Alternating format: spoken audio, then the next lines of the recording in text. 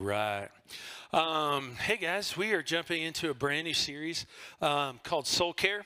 And the idea behind this series is like one of my favorite quotes. There are far, far greater things ahead than any we leave behind. It's a C.S. Lewis quote. And I don't know about you guys, but I like trying to keep things in front of me that I'm thinking about, that I have excitement for and hope in and looking forward to and things like that.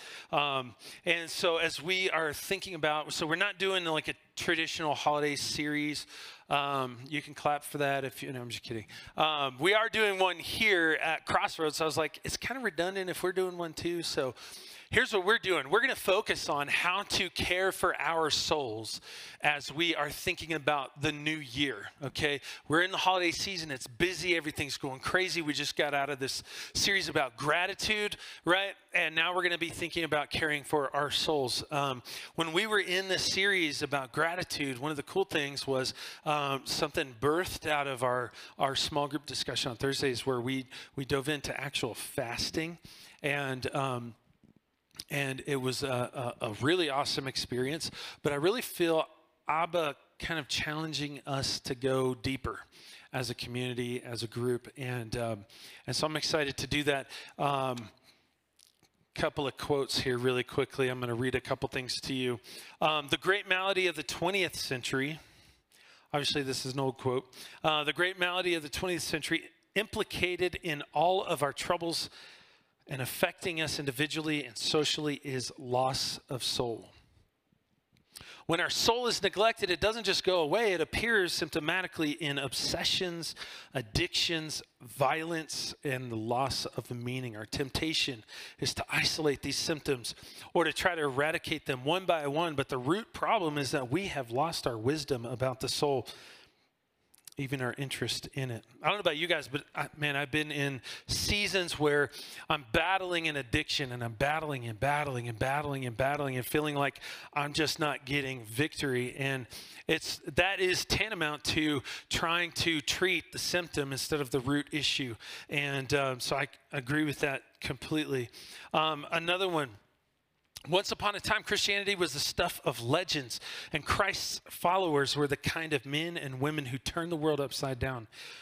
But over time, something has happened to that once fervent and brave-hearted band who dared to be called Christians. Many today have inherited a faith that has no real life or power. I know I've been there. I felt that way. Like, man, where is this what I signed up for? Is this the power that is talked about in Scripture? Do I feel that? Do I feel that moving in my life? They go on to say, something has to change. There's an ancient, blood-stained trail trod by the greatest men and women in history, beckoning us to once again explore its epic, grand terrain. And the last one here. Royalty is my identity. Servanthood is my assignment, and intimacy with God is my life source. Intimacy with God is my life source. One of the things that's kind of cool, and maybe you've experienced this before, but this has happened a few times in my life, is where I start to see like a consistency in message. And when that happens, like over a couple of weeks or a couple of months, where it's like, I'm going throughout my day and somebody at work mentions something, and I'm like, whoa, okay. Or maybe I don't even pause. Maybe I don't even think about it. But a couple days later, somebody else says something, or you hear a song on the radio and it really hits you a certain way. And then you get to church and you're already like thinking about it, and you're kind of praying about this thing. And then the preacher preaches about that exact same thing, and it's like, dude, God is totally talking to me about this thing right now. You know what I'm saying? But we try to plan our series out a couple of months in advance. And I'd had this on there because I'm thinking like, man, I know every year at Christmas time, I'm just like smoked. Like I'm tapped out. And it would be nice to not have to do like a traditional holiday series and spend some time thinking about like caring for our own souls, right? And so I had this on the calendar, and then one of our pastors here was doing some training, and she was like, hey, I'm going to do some training on soul care. And I was like, whoa, there it is. okay, like God's speaking this to us. And I think it's important for us to listen to what he has to say. So I served in a church for a long time down in the Springs. I just moved to Colorado Springs. I had just recently gone through divorce. I finally said yes to Christ, and I was answering his call on my life for the first time. Right, I was 28 years old, and I just moved to the Springs from like Charleston, South Carolina, and I'm here, and I'm alone, and I started Bible school, right? And I wanted to serve in the church, so I started serving in this church, and I was on the worship team, and during this, so there's like a lot of things going on with my soul, right? You know, I'm going to counseling. Did I get chili on my shirt? No, okay.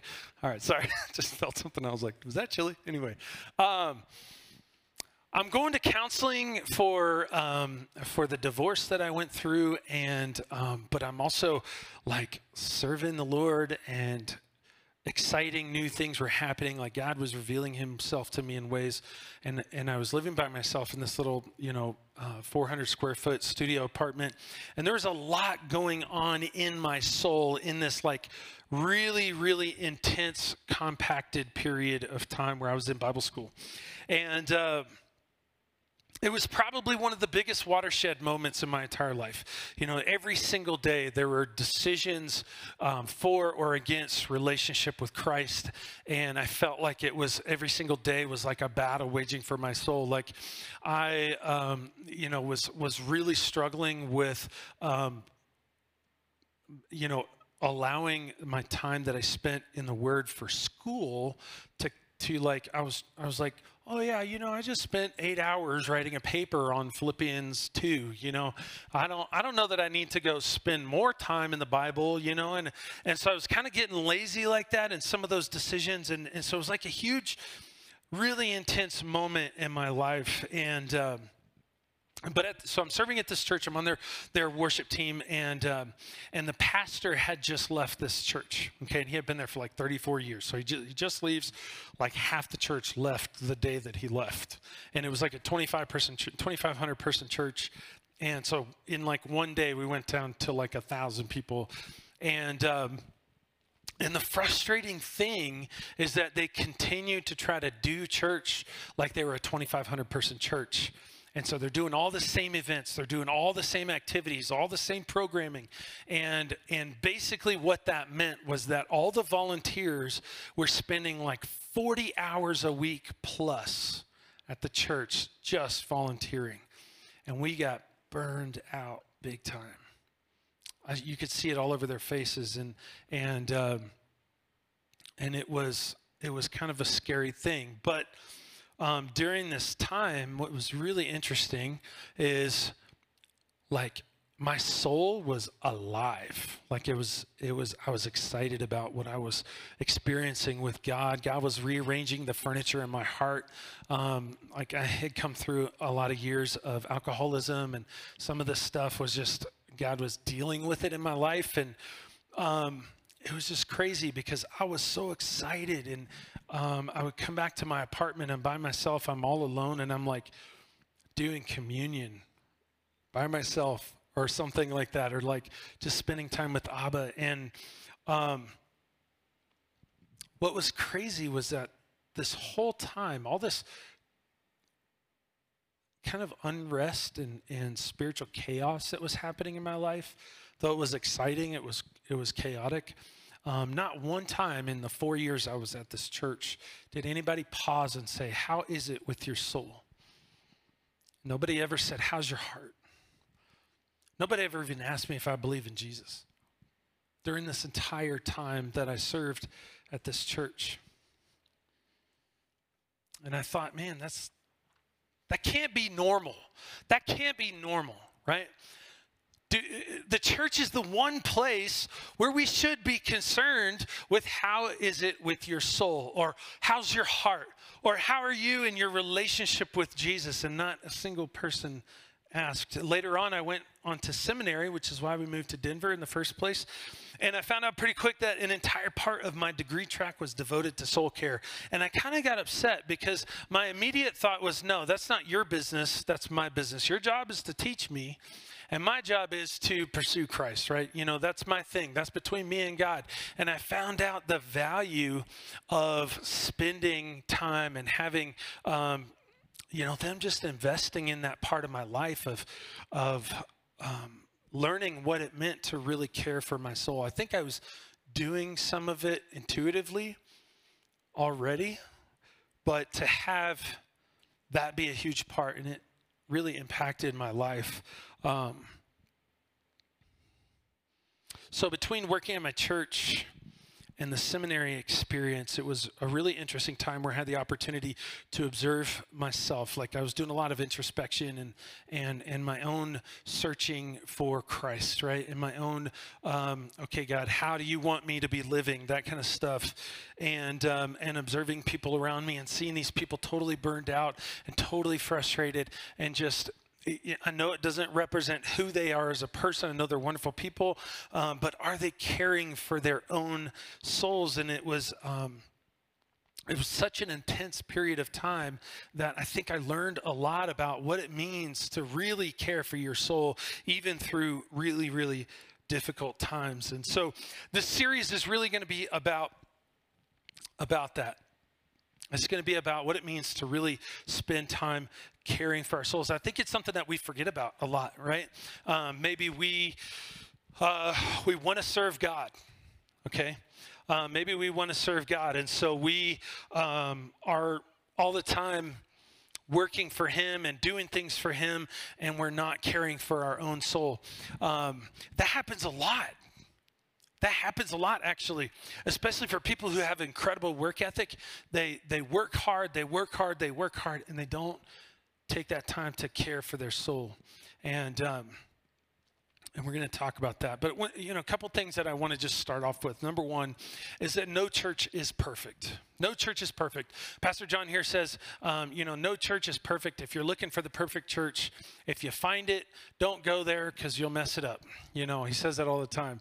And but there's no perfect church out there. And because of that, while the church does exist to edify and equip believers, church was never, ever, ever meant to replace your own pursuit of God or your own soul care. It was never meant to replace that. It was only meant to equip it and encourage it and build it up.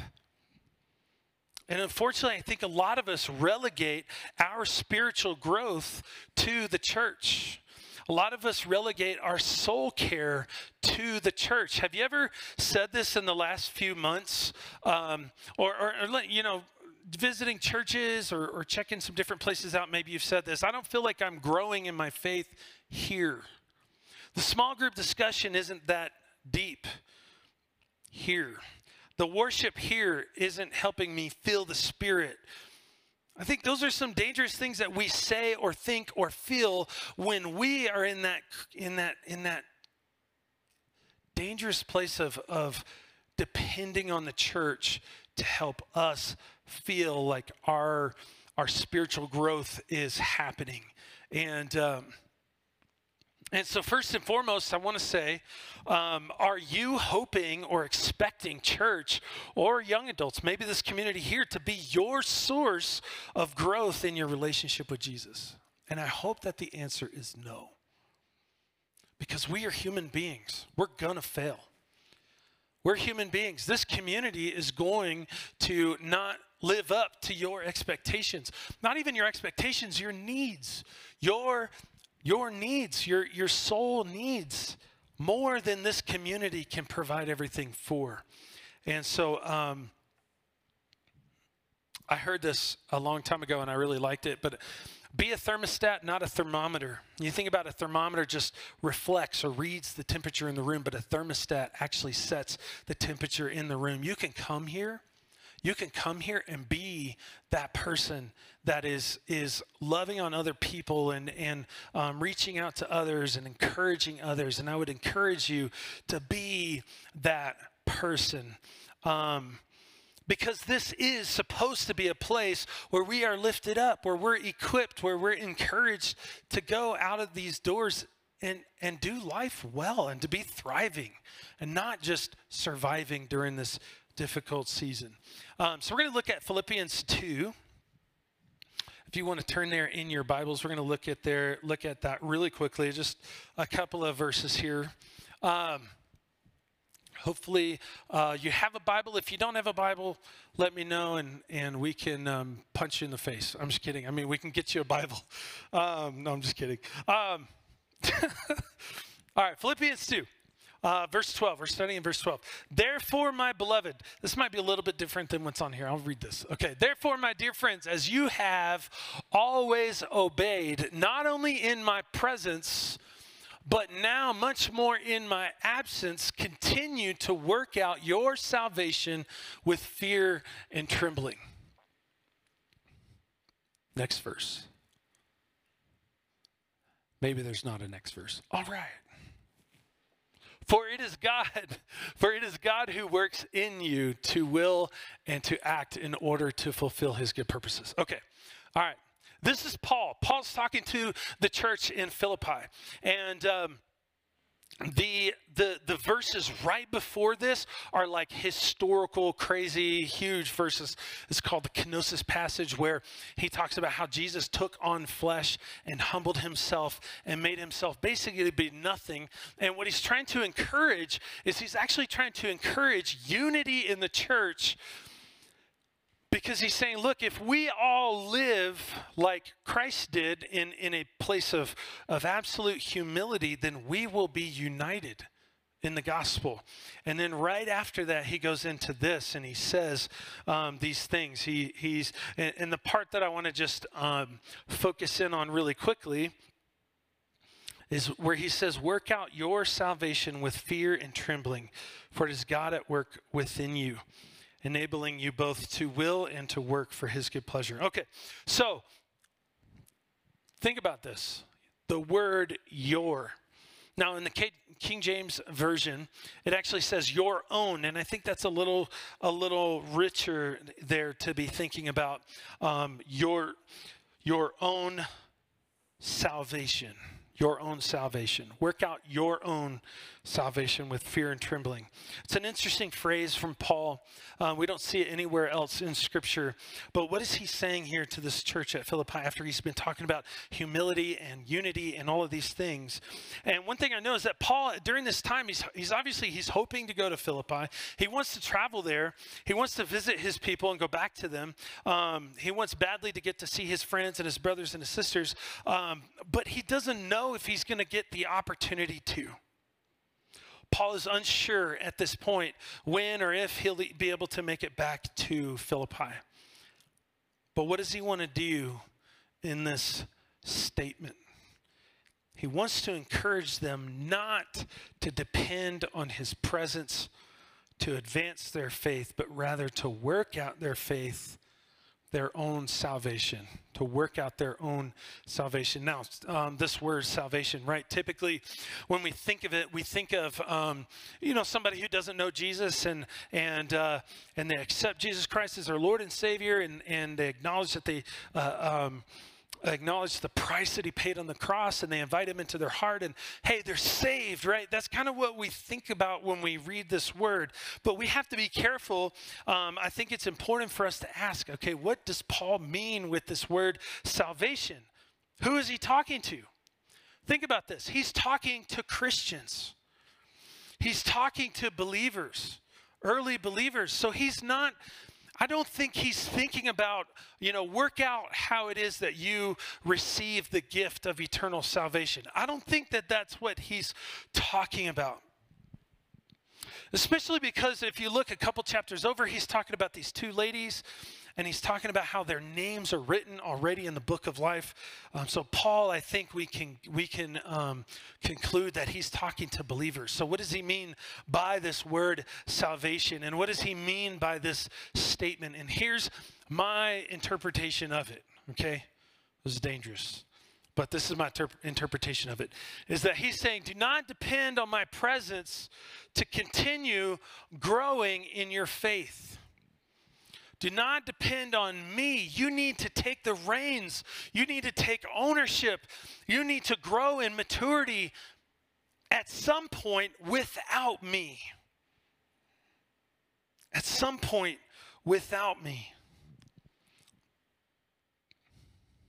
I've in every ministry, every pastor experiences this, but I've sat down with folks from time to time over the years that have said, we don't feel like this is stretching us enough, or we don't feel like the questions are deep enough, or whatever. And what I'm hearing Paul saying right here, number one, is that as Christians, we need to take ownership of our own pursuit of Christ and our own growth in Christ.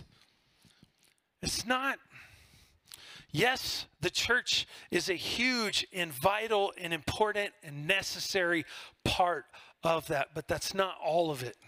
That's not all of it. I think it's important for us. I think we're relational beings. God created us to be in relationship with others. And so, we see the importance of being a part of the body of Christ and being there and being present. But that's not it. And that's not a replacement for those times when I get to spend with Abba alone and enjoying him, enjoying the ways that he is stretching my faith and building my faith and ministering to my soul and loving on my soul. And so as we think about this idea of soul care, the first thing I want you to think about is take ownership of your own soul care. Young adults isn't going to do it for you. Young adults can help. It can be an encouragement, but it's not going to take the place of you and your personal time every single day with Abba. Take ownership. And if it's like, if you see ways that we could be a better community, or if you see ways that we could get better and encourage each other better, man, I would love to have a conversation with you. You guys know, I'm always looking for ways that we can improve as a community and grow and do better, but that is not a replacement for your time spent with God. So take ownership. Take ownership. Number one. Number two, take inventory. Take inventory. Does anybody in here know my middle name? Besides Hayden? Oh, you know my middle name? Oh, what is it? Wesley. Okay. So my parents decided to name me after this guy who's a theologian. No pressure, right? But his name was John Wesley, and he was kind of he was a theologian, but he traveled a lot and was part of the revivalist movement and this theological movement that was called holiness. And this idea in this movement is that, God is making us more and more and more like him, and that we grow in our holiness and righteousness through the power of his Holy Spirit. And one of the things that he's known for is that as he was starting, very much like Paul did, Paul traveled around and he started a bunch of churches. John Wesley kind of did a similar thing, right? He's traveling around, he's starting these different churches, these little pockets of Christians that are focused on the holiness movement. And this was over in, I think, England. When they would gather, he said, I don't understand why we get together and just have all this small talk. And he said, why can't we have really, really, really deep, meaningful conversations when we get together? Because this is like life and death stuff. The gospel is life and death. It has eternal significance and importance. And so he said, why don't we, when we meet together, instead of saying like, hey, how's your day? Or how's the weather? Or how's your foot, that you broke last week, or whatever it is, maybe we could get together and say, how is it with your soul? And that's what he was kind of known for, starting in their groups of churches, their house churches, and they would get together, and as they meet, they would walk in, and it wouldn't be like, hey, what about that, game last week, or what about the weather, or what about this or that? It would be, how is it with your soul?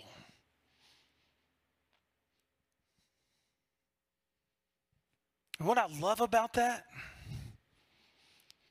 is that if we had that same culture, you see, that's a culture right?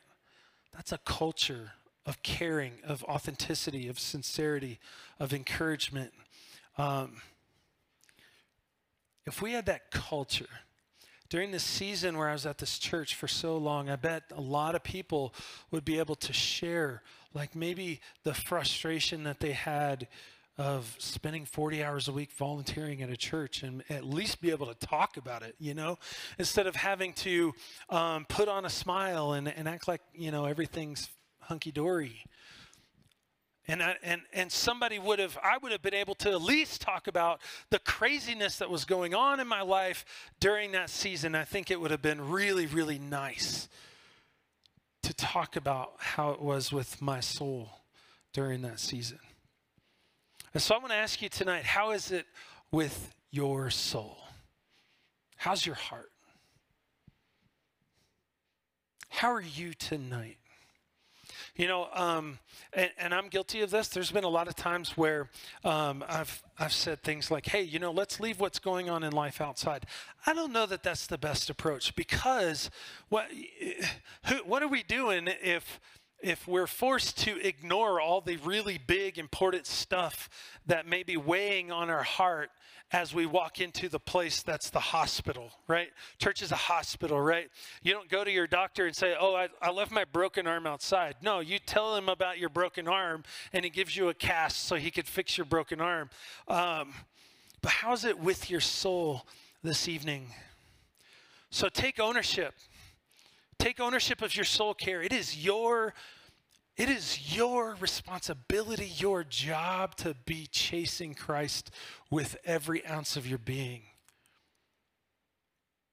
It is your job, and I promise you, if you do that, you are going to experience him in ways you've never experienced him before, to just enjoy being with him and pursuing him and taking ownership, and not be thinking about, well, my church, doesn't really meet my needs spiritually, or, my church. And I'm not talking about this church. I'm talking about any church, period. End of story. There have been so many times, especially this one, where I was working at a church and my soul needed, like there is no way that church was going to meet my needs spiritually, to be intimate with Christ and to feel his presence and his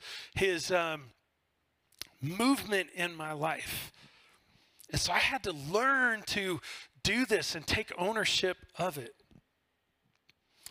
Ben, you can come back up. But as we close, here's what I want to ask you. So first, take ownership. Number two, take inventory. I want to ask you something tonight. Maybe it's a little risky. Maybe it's a little challenging. And so if you're not there, that's totally fine. But I'd love for you to think about the people that are in this room and ask yourself if there's somebody that you trust enough to get them and pull them aside. We're going to take just a few minutes here and ask each other the question, how is it with your soul? And maybe don't leave all the trash that's going on, whatever, outside these doors. Maybe don't do that. Maybe throw up on somebody for a change. Not literally, but you know what I'm saying. But maybe let them know the real stuff that's going on.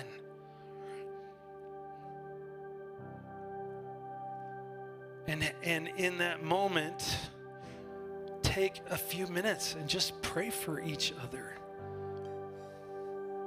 Now, I get it, because all the introverts in the room are internally screaming, okay? If that's you, that's totally fine. Maybe pull out your phone and go to the notebook, right? And I want you to ask yourself this question. Ask yourself, how is it with my soul? And jot that down. Write a few sentences. Take inventory. How is it with your soul? And then maybe take a few minutes to yourself. Just offer those cares up to Abba. He said, come to me all who are weary and burdened. And I don't know about you guys, but man, you guys know a lot of what's going on in my own personal life. My heart's been really heavy and burdened. That's how it is with my soul. But I love that we have a God that can hold every bit of it. And so I don't know where you're at tonight, but I'm going to pray. And if anybody wants to grab me, we can pray together. I'm going to pray, and then we'll just take a few minutes while they sing the first song. Take a few minutes, grab somebody, and just pull them aside and just pray with them and ask him, how's it with your soul tonight? Father, thank you for this challenging question. Thank you for the reality that we don't have to come here and just play games or make believe that life is all perfect, you know, and maybe it is. Maybe it's been an amazing couple of months, and maybe I'm in a place, or you're in a place where you feel like things are great. God, thank you for being the author of that. Because that means, I can answer to that question, how's my soul? My soul is great. And I am more in love with Christ than I've ever been. But if I know this season, it's the holiday seasons that can make folks feel lonelier than they've ever felt. It's the holiday seasons that oftentimes can make us feel more tapped and more weary, more stressed, more anxious. So God, would you just carry that for us? You promised us, come to you with our burdens and you will carry them. And I pray that as a community, we can carry them together, and that we can engage in real conversation and ask each other, how is it with your soul? God, would you strengthen us? Would you give us courage to lean in that way with each other? So it's not just about the weather. It's about real life. We just love you for being a real God who walked this earth and knows our hurts and our pains. We just love you in Jesus' name. Amen.